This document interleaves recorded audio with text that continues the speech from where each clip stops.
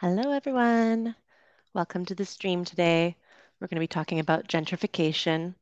If you haven't heard this word before, don't worry, we'll go through it all. I'll give you some examples from around the world, and I would love to hear some of your examples as well. Come say hi in the chat. Let me know where you're from. And throughout the stream, if you have any questions about vocabulary or just some comments to make, please feel free to share with all of us. All right. So, as I said, my name's Emily, and I'm from Canada, lived in the UK, and I am currently streaming to you from the Dominican Republic. Great. All right, let's get started. So, gentrification, what is this? So, it's a process of changing the character of a neighborhood through the increase of more affluent, wealthy residents and businesses. And it's quite a charged word, meaning that it makes people feel very emotional, upset, angry, or excited if they're on the side where they're going to be making money and opening a new business or developing the city. So it is a very complex topic. And it originates from the word gentry, which in English means kind of the upper class, almost aristocratic um, part of society. And that's from England, that word. And basically, what happens is a poor area of the city has lots of people move in, they start changing it, and this comes with an increase in values. So let's go through some more of the terminology, and then we'll do some examples. In the chat, we have Mimine from France, Boduk from Ukraine, Annika from the Netherlands, living in Scotland. Awesome. Welcome. Good to see you guys here. So sometimes developers or local authorities, municipalities, governments will use different words, of course, because the word gentrification, as I said, is a very charged word for people. And so you might hear other terms in the media. Um, Likely this is in your own language too. They would be using different words such as revitalized, disruption, progress, neighborhood change, renewal, renovation, or mass scale demographic change, which is quite um, a strong way to say it. So, as I said, those parties involved with making development in a city might tend to avoid the word gentrification. Um, Let me know in the chat if you know of any other words that you've seen in your city when there's new developments going on. Okay, let's go through a couple more words to talk about parts of the town which might be poorer or with less opportunities. So the first one is deprived. So this means it's suffering from a severe lack of basic facilities. This will vary from country to country for what would be considered basic facilities, but that is generally a term which we would use around the world. Okay, so the next vocab is priced out of. So when people say, I've been priced out of a community, it means that the prices have gone up so much that they are now dislocated or disjointed from reality and from the incomes in that community. So a certain group will be driven away.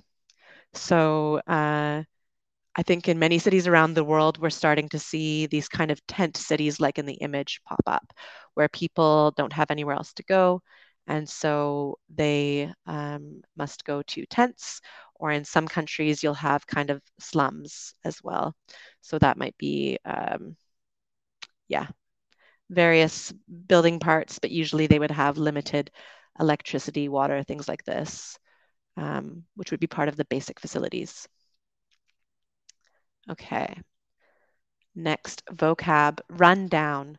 So this means that a building or an area has fallen into disrepair, it's neglected, and maybe it was once prosperous. So for example, this image is from a neighborhood in England where the buildings themselves look pretty decent, but they just haven't been kept up. The maintenance has not been done, and it's now become an area which could actually be risky. So this is the type of place which might attract crime, squatters, which are people who move in and aren't paying any rent or anything, and they might destroy the property and community even further. So that is run down. To uproot. So plants have roots which are in the ground, and when you uproot someone, you literally take them from their familiar surroundings or their home. So this is how you would describe what happens to the communities who have to move on to a new place. Another way to describe it would be displacement. So to displace is to take over the position of someone. So in the image, we have a sign here which says gentrification displaces low-income residents. Okay. And so Bodak is asking about, is this process positive? Won't life get worse later? Great question. We're going to go through the process a bit more, and we will talk about some of the positive outcomes that come from this. Um, so, as all things in life, it's not black and white or many things. And so, we're going to look at it from the perspective of different parties involved. Okay. So, a few examples now. The first one is Palermo, a neighborhood in Buenos Aires, Argentina. And this was a very kind of classic family district, and it's become a tourist attraction. It's seen as kind of the home of tango, and it's also close to, I think, the football stadium. And so it's really just become a place where people like to walk around, look at the colorful buildings. There's a lot more tourist shops. And also, since it's popular with tourists, short-term housing, things like Airbnb or hostels, have really increased. And so the values have gone up so much that people have had to leave the neighborhood um, because with this displacement, there wasn't new social housing built, let's say, or other ways to keep the community in place. Another example some of you may be familiar with is Berlin in Germany. So for a long time, um, it was very run down, a lot of the city. Prices were very, very cheap. And what happened is it started to become seen as a really cool place. There's a lot of music, culture. And so people started to move in, the young people, as this was a cool place they wanted to be. Um, it then became more of like a popular international tech hub. And so that means that you have more people coming in with higher salaries who then start to displace the other people. One thing they've done in Berlin to try to alleviate the stress for the local community is to put rent caps in place. So they say the rent for this cannot be higher than this. However, that has had an unintended consequence. What happens is that some people are renting a few apartments at this lower cap, and then they are just putting it on Airbnb or something like that, anyways. Um, and so they're able to do this because the city hasn't really kept up with new technology well enough to give fines.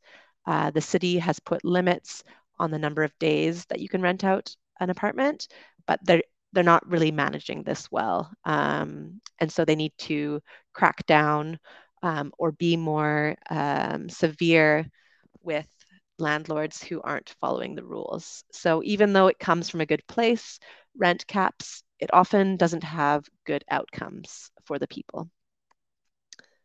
Okay. And the last one, which I visited recently, was Casco Antiguo in Panama. So I took this picture in one of the squares in this old town, which is beautiful. Um, and it's been in the process of change over the last 10 years. And what's really strange is that you'll have a beautifully renovated building next to a building in complete disrepair because the owners have purchased this building and they're just waiting for the market to come around to do a new development.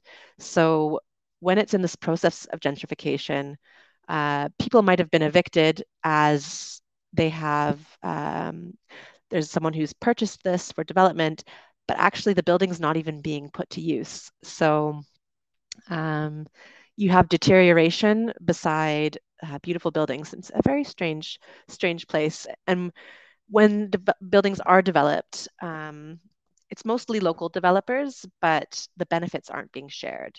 So the government would be taking some money from this, and it's not being put back into the community. So I think issues of corruption around real estate development are rampant or very obvious around the world. Okay. So here's a little cartoon just showing you, often these industrial areas which have really nice high floor to ceiling height, and they're in kind of a cool area that might become artsy. So you see it goes from industry to studios to creativity hub. And finally, it's converted to a bohemian apartment. So this might be kind of the life cycle of what it looks like when an area is being gentrified. Okay. Some other ways that you might notice there's gentrification is if you start to see words like artisanal, so like kind of artsy, long descriptions like in the comic here, telling you where the product is from and kind of a very romanticized description associated with high prices. These are some of the indications you'd see. So maybe in a community before there was a guy selling ice cream, and now it's turned into an artisanal gelato shop, um, something like that.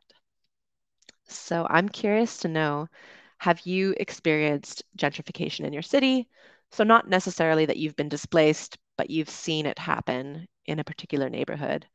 Like I say, this is usually might be like the industrial kind of area, sort of the area that's where creatives would live. So artists, let's see, yeah, people who maybe couldn't normally afford to live in other parts of the city, they might come here, and then now it's become attractive to um, what could be called yuppies. I don't know if you've heard that before. It stands for young urban professionals. So yuppies are people who are young, looking for something kind of trendy and cool. They have higher salaries, but not maybe not high enough to live in the fancy neighborhoods. Okay, so a couple of you are saying yes. And I would like to know if you can give any specific examples. So let me know in your country or in places you visited. Like I gave the example of Casco Antigua in Panama. What are some other examples? Um, some I've come across looking this up would include places like Amsterdam, which of course is highly touristic, and so that's pushed some people outside of the center. Um, the UK, many cities have a really long housing list. There's not enough affordable housing. Much of it has been converted to private housing. Lisbon, particularly in the last 5 years, has become a lot more popular, especially places like this. People who have remote jobs or flexible jobs are going to these lower cost areas with their high salaries, and they're starting to change the community. Um, and one of the big examples that I've seen in the news recently is Mexico City. So during the pandemic, Mexico was one of the countries which didn't really close its borders. Tourism is so important to their economy that they made the decision to remain pretty much open. And what happened is a lot of people who had uh, newly remote jobs because they were told to work from home decided to go to Mexico, where it's cheaper, warmer, great food too. Um, but what happened is all these remote workers were coming, a lot from Canada and the US, also Europe, and they started to rent a lot of the apartments. Um, Shops and restaurants would pop up that appeal to them, so more expensive. And yeah, so you see this pretty much, it's a global phenomenon. um, or something global occurrence that you will see.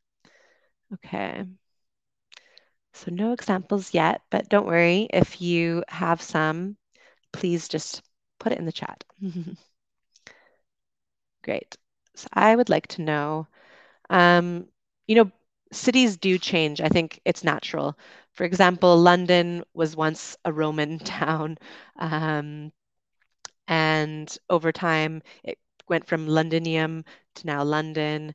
There's actually parts of London where you can see the old Roman roads, or when you're on a road that's been built on top, they'll have a special little sign that says, this was one of the Roman roads. So, you know, humans, we've been moving around for millennia, and I don't think we're going to stop anytime, but um, change is difficult, especially when it's on your doorstep, when it's your home, and when you have limited resources maybe to deal with that change.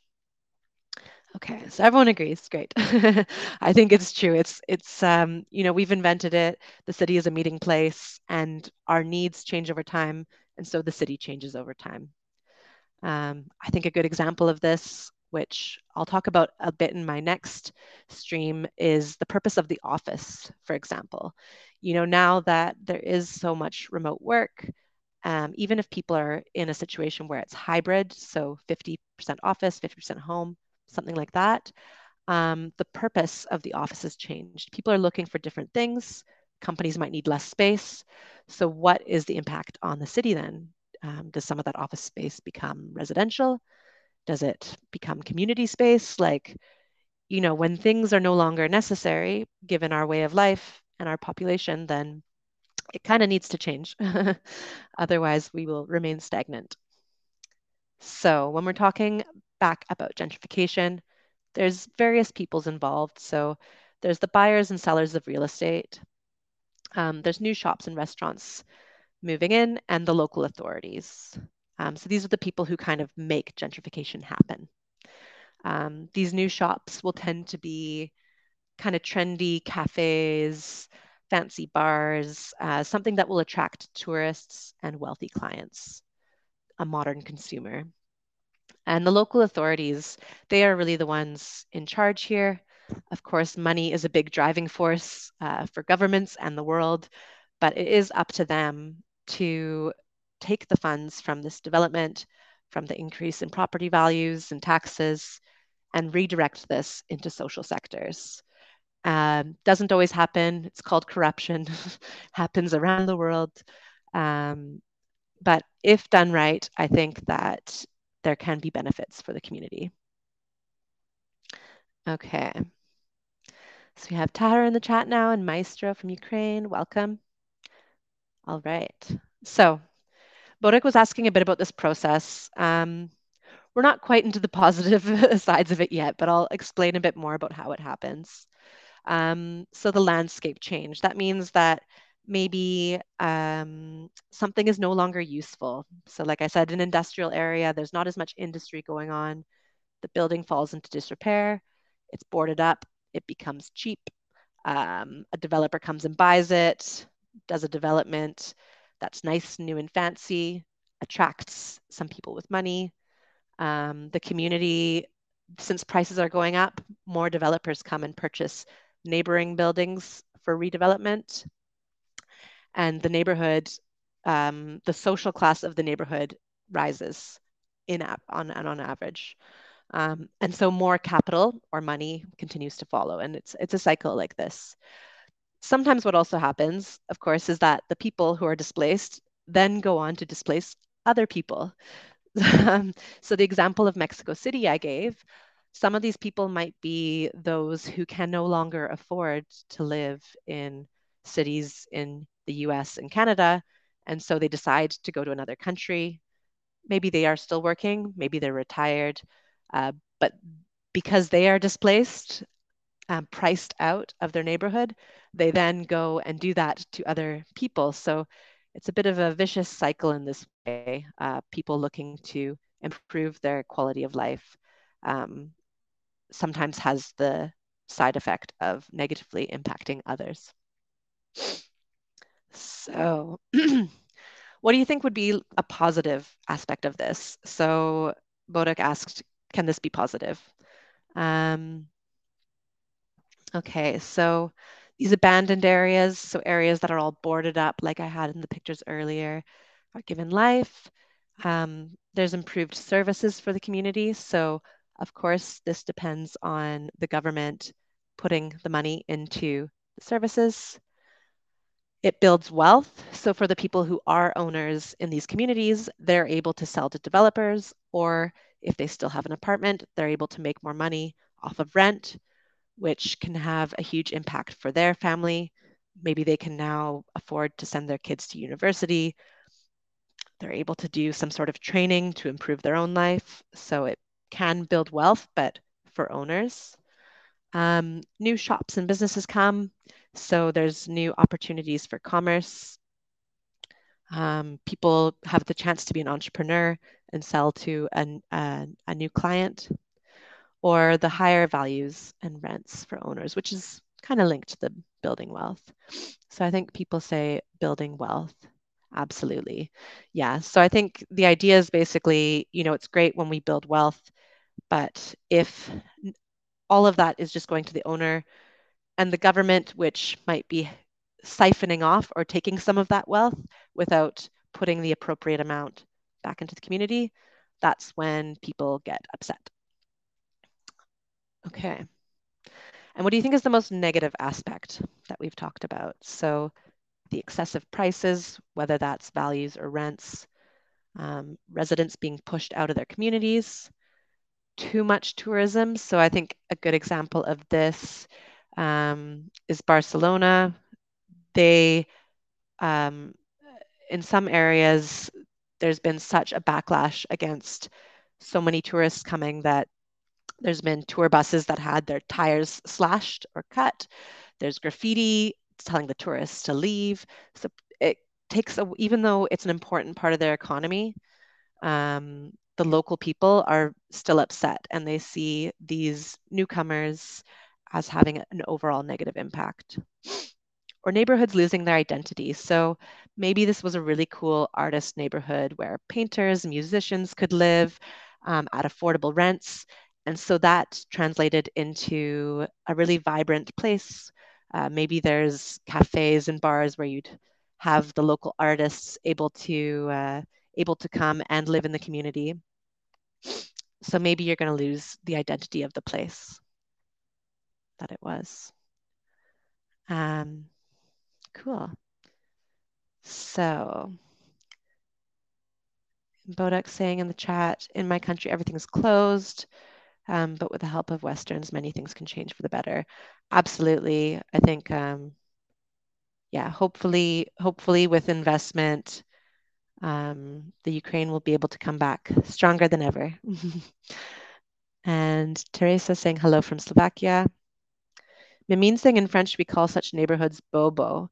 So tell me what that stands for. Maybe like Bohemia or Bohemi, like Bohemian, and something else. I think maybe I've heard this before, but I can't remember what that would stand for. Let us know in the chat. Okay. So let's see.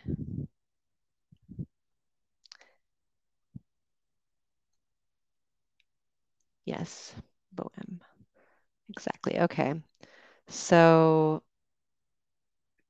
yeah, Bohemian but rich. Yeah, I think originally Bohemian, that word was referring to a social group that was more artsy and maybe even a little bit lower income, but the word has kind of changed to mean something a little bit different, especially if you hear it as like boho chic or something like that.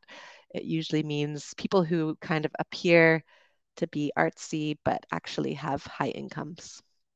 So the word has changed a bit in its meaning over time. And hello, Jenny from Dubai. Cool. So everyone's, or most people have said residents being pushed out or neighborhoods losing the identity. Yeah.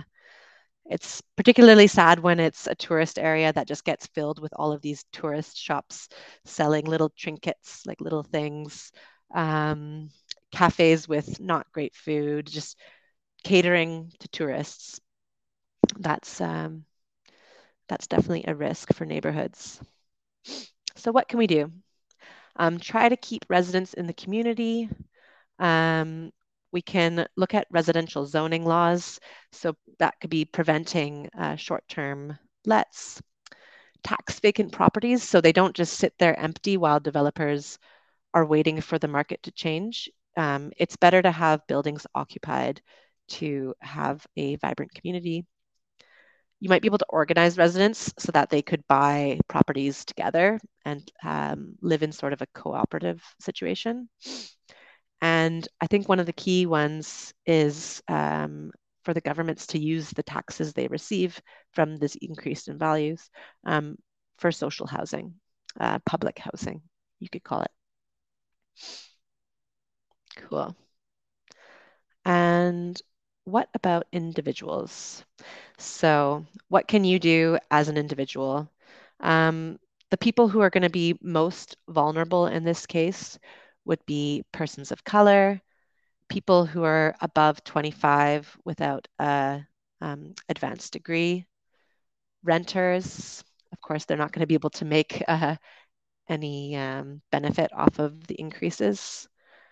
People who have a family income below 80% of the median in that city, and households with children in poverty. So, what are some of the things you can do? Know your neighbors. We talked about this a bit on a previous slide, but when people come together and organize, um, you can you can come together and build connections to best decide what you need in your community. Um, if there is going to be, let's say, a new development, you can come together as a group and maybe send a letter from the neighborhood saying what it is you want or what you expect from the development. For example, a new park or investment in a new library, things like this. So that's what I mean by saving the public domain, is all these public spaces, which in some countries, some places are being privatized. So the prices go up. So yes, there's a wonderful community center, but actually the prices are more for this higher income class too. It's about protecting affordable housing as well. And when there's going to be newly developed housing, you need to demand that it includes some affordable housing. So um, some cities do this by saying, let's say 60% of the building will be market housing, so at the normal price, and then maybe 40% of it will be at a lower rate, and it will be managed as public government social housing. We've talked a bit about before too, when buildings are in disrepair and it has a negative impact on the overall community. It's also somewhere where criminal activity can occur. And so if you have a bank-owned property, meaning that the owner failed to pay their mortgage and the bank now owns it and it's just sitting there, you have to find ways to make that building productive again. And finally, joining any sort of community organization, your neighborhood council, attend meetings, and confront the elected officials who are there to serve you, the public servants, we call them in English. And so if they aren't serving the community, then it's up to the community to confront them. Excellent. Okay, so those are my points on gentrification today. Let me know in the chat if you have any other comments. Yeah, as I said, it's something that we've probably seen a lot uh, around the world. So it's here to stay. It's just about what we can do as an individual and community. Perfect. Okay, so that's it for the stream. If you are interested in taking any live lessons on Chatterbug, I'm going to put a link in the chat. This is basically a 45-minute one-to-one conversation practice. So if you're looking to improve your conversation skills, please book a lesson there. There's usually little activities that we do, but if you're interested in exploring one of the topics in a stream further, we can also have kind of a more open conversation. So please check that out. And that's it for today. Have a good rest of your day. Bye.